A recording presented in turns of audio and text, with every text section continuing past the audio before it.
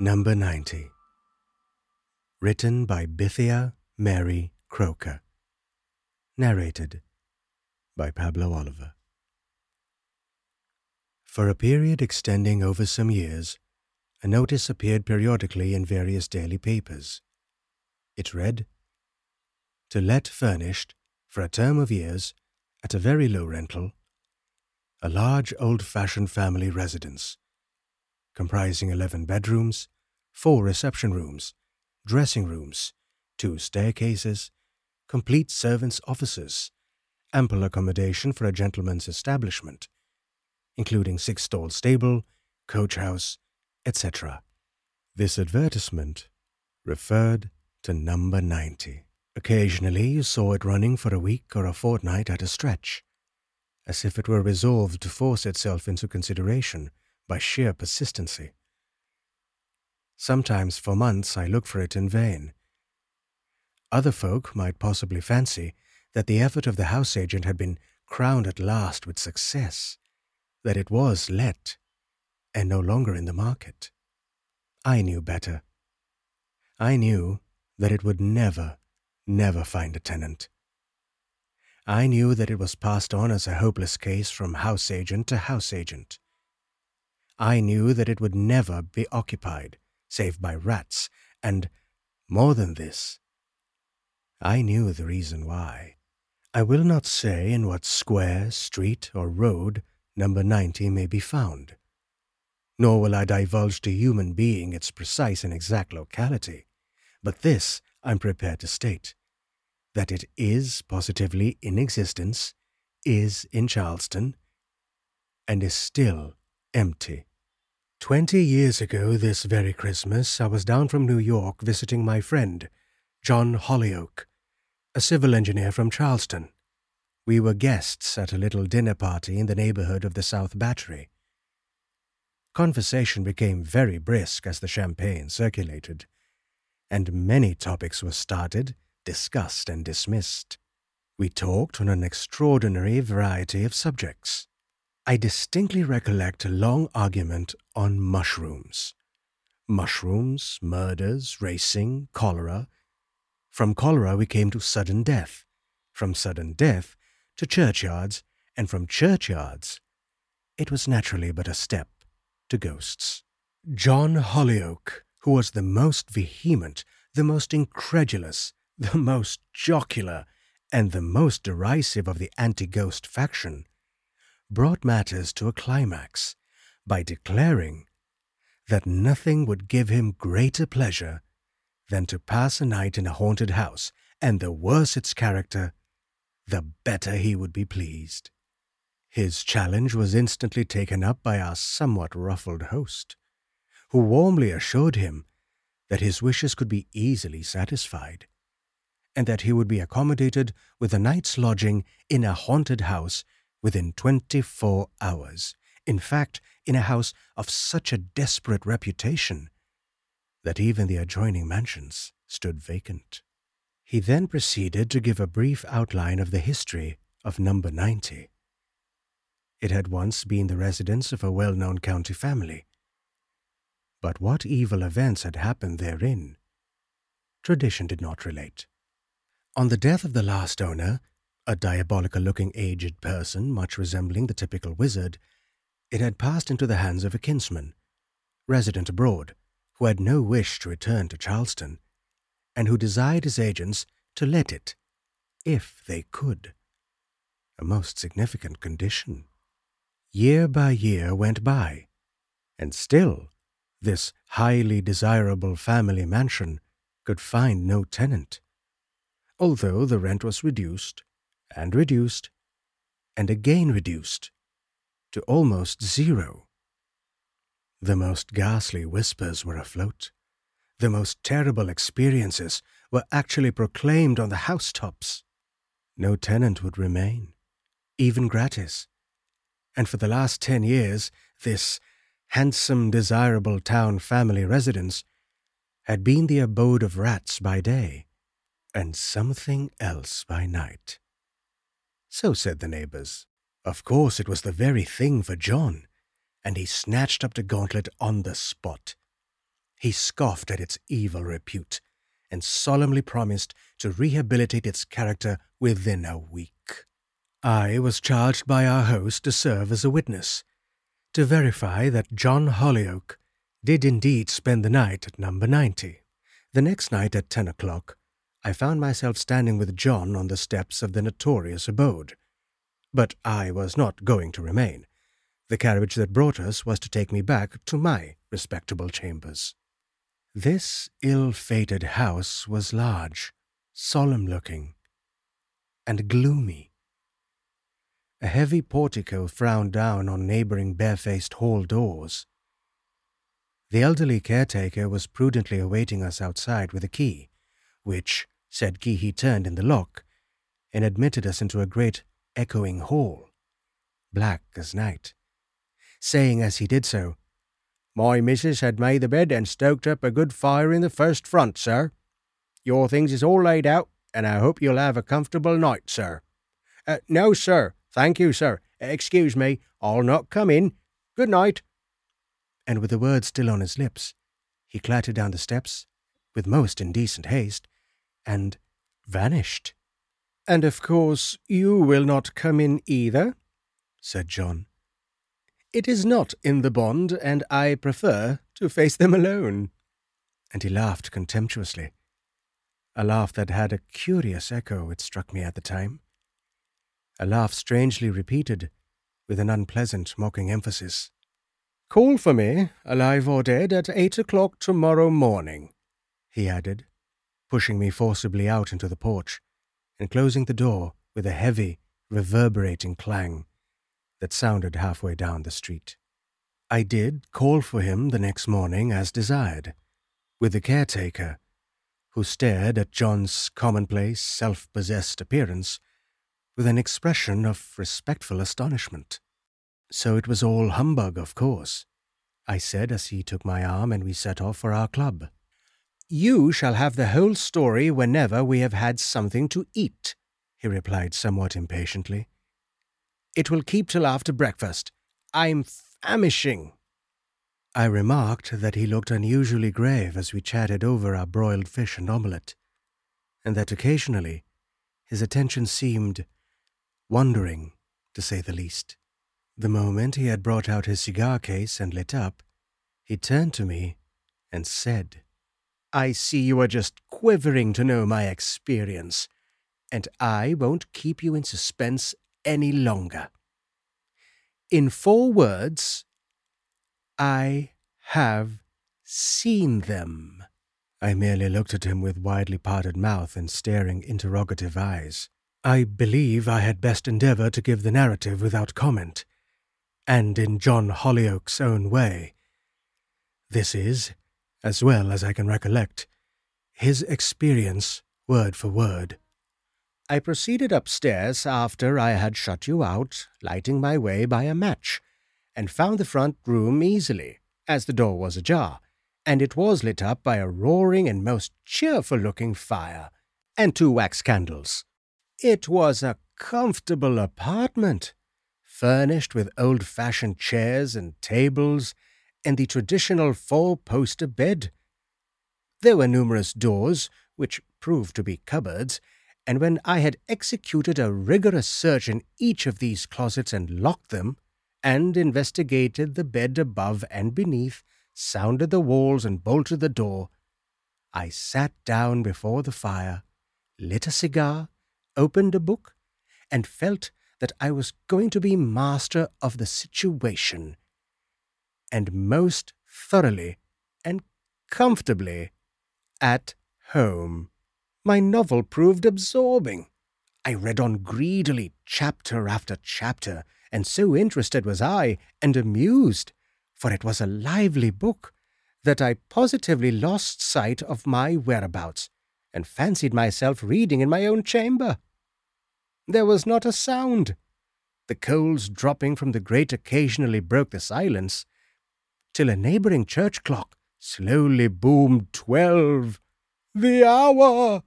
I said to myself with a laugh, as I gave the fire a rousing poke, and commenced a new chapter. But Ere I had read 3 pages, I had occasion to pause and listen. What was that distinct sound now coming nearer and nearer? "Rats, of course," said common sense. It was just the house for vermin. Then a longish silence. Again, a stir, sounds approaching, as if apparently caused by many feet passing down the corridor, high-heeled shoes, the sweeping switch of silken trains. Of course it was all imagination, I assured myself. Or rats. Rats were capable of making such curious, improbable noises. Then another silence. No sound but cinders and the ticking of my watch, which I had laid upon the table. I resumed my book, rather ashamed, and a little indignant with myself for having neglected it, and calmly dismissed my late interruption as rats, nothing but rats. I had been reading and smoking for some time in a placid and highly incredulous frame of mind, when I was somewhat rudely startled by a loud single knock at my door. I took no notice of it, but merely laid down my novel and sat tight. Another knock, more imperious this time. After a moment's mental deliberation, I arose, armed myself with a poker, prepared to brain any number of rats, and threw the door open with a violent swing that strained its very hinges, and beheld, to my amazement, a tall powdered footman in a laced scarlet uniform, who, making a formal inclination of his head, astonished me still further by saying, "Dinner is ready." "I'm not coming," I replied, without a moment's hesitation, and thereupon I slammed the door in his face, locked it, and resumed my seat. Also my book, but reading was a farce. My ears were aching for the next sound. It came soon, rapid steps running up the stairs, and again a single knock. I went over to the door and once more discovered the tall butler, who repeated, with a studied courtesy, "Dinner is ready, and the company are waiting." "I told you I was not coming. Be off and be hanged," I cried again, shutting the door violently. This time I did not even make a pretense at reading. I merely sat and waited for the next move. I had not long to sit.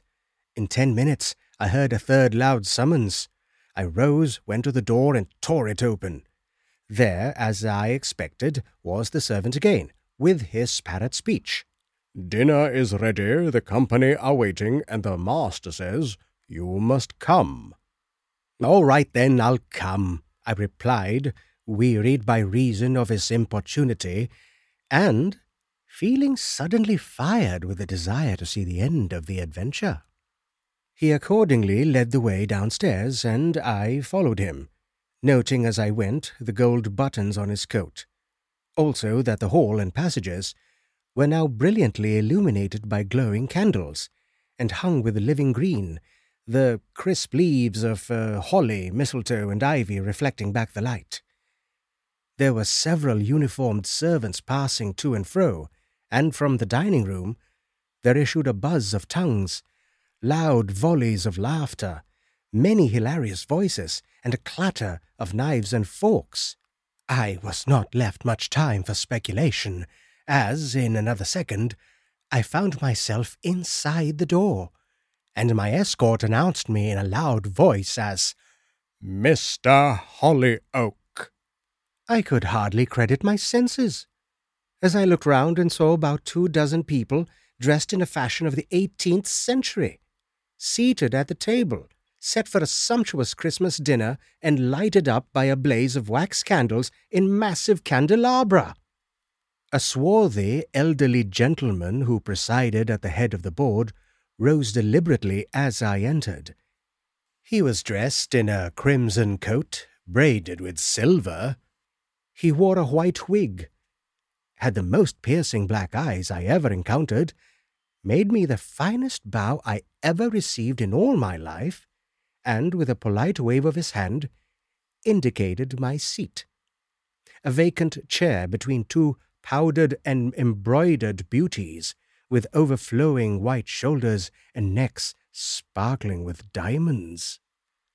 At first, I was fully convinced that the whole affair was a superbly matured practical joke. Everything looked so real, so truly flesh and blood, so complete in every detail. But I gazed around in vain for one familiar face. I saw young, old, and elderly, handsome, and the reverse. On all faces there was a similar expression, reckless, hardened defiance, and something else that made me shudder, but that I could not classify or define. Were they a secret community?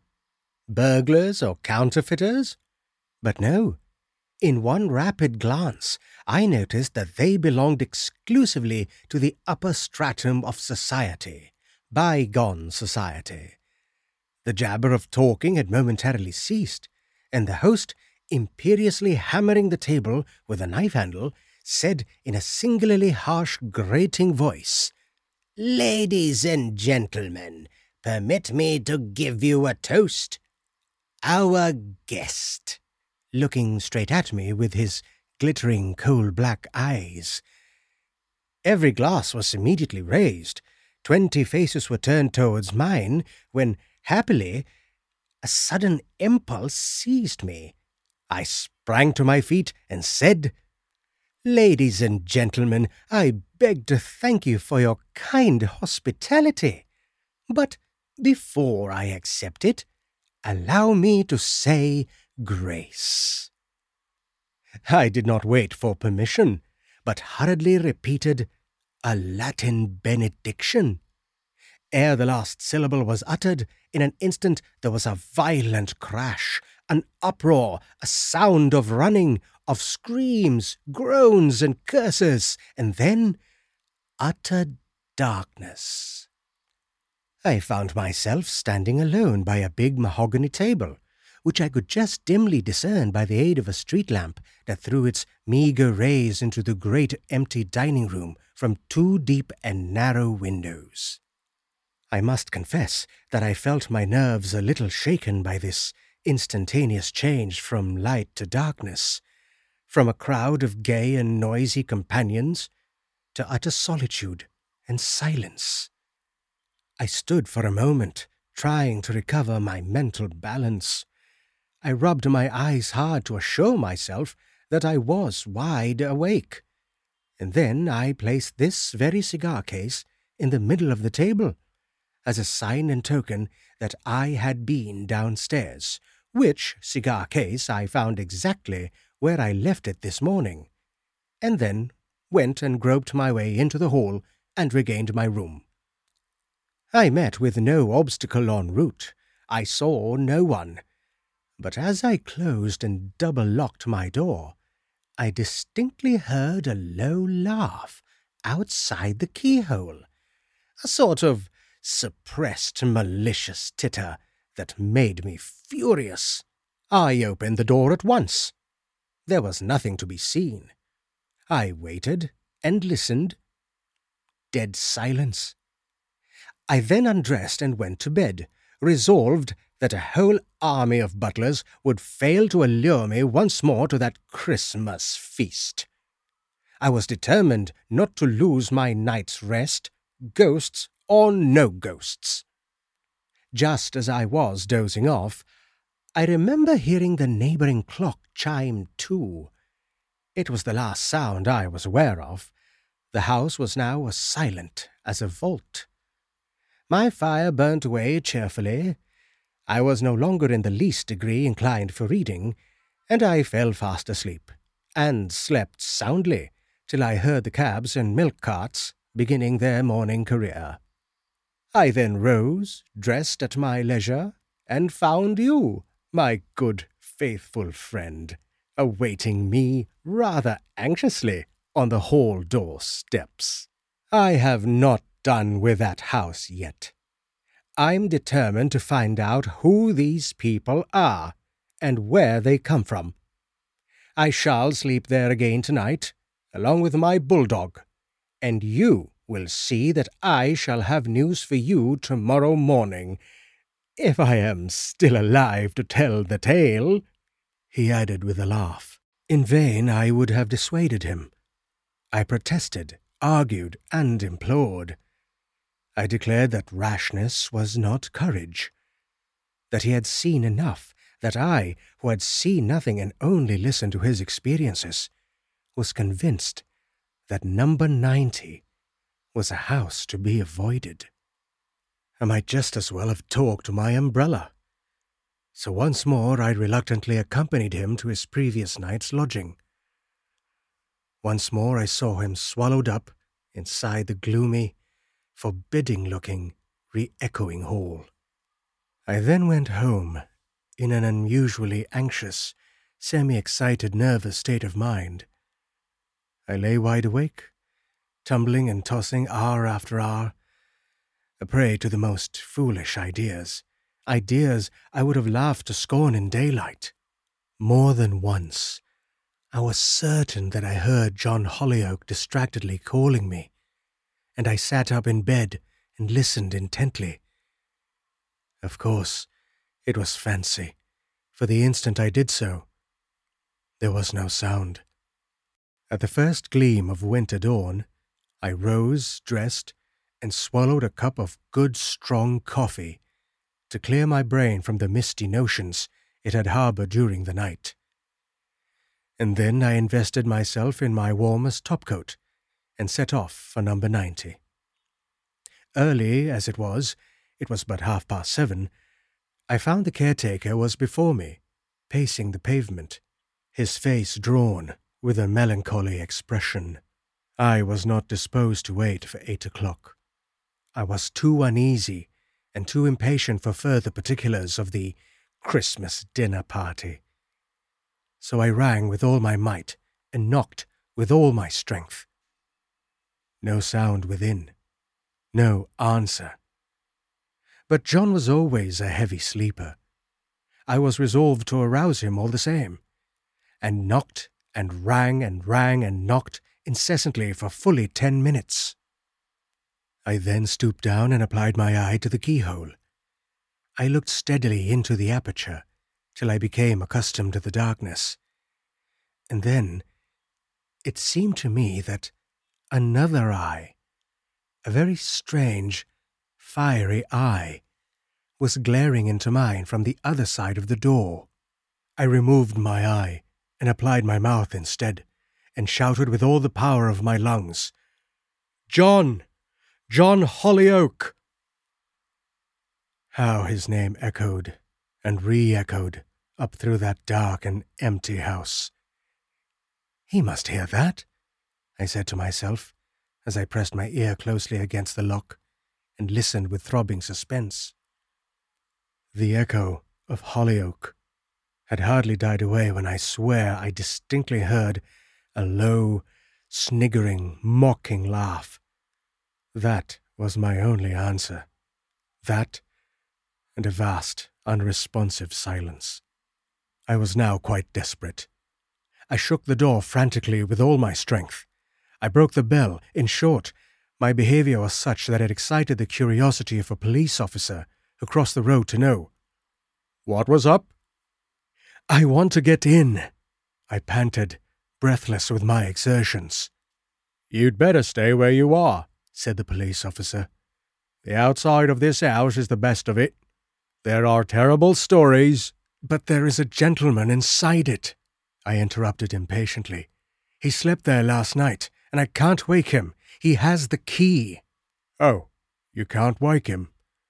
returned the police officer gravely. "Then we must get a locksmith." But already the thoughtful caretaker had procured one, and already a considerable and curious crowd surrounded the steps. After 5 minutes of maddening delay, the great heavy door was opened and swung slowly back, and I instantly rushed in, followed less frantically by the police officer and the caretaker. I had not far to seek John Hollyoake. He and his dog were lying at the foot of the stairs. Both stone dead?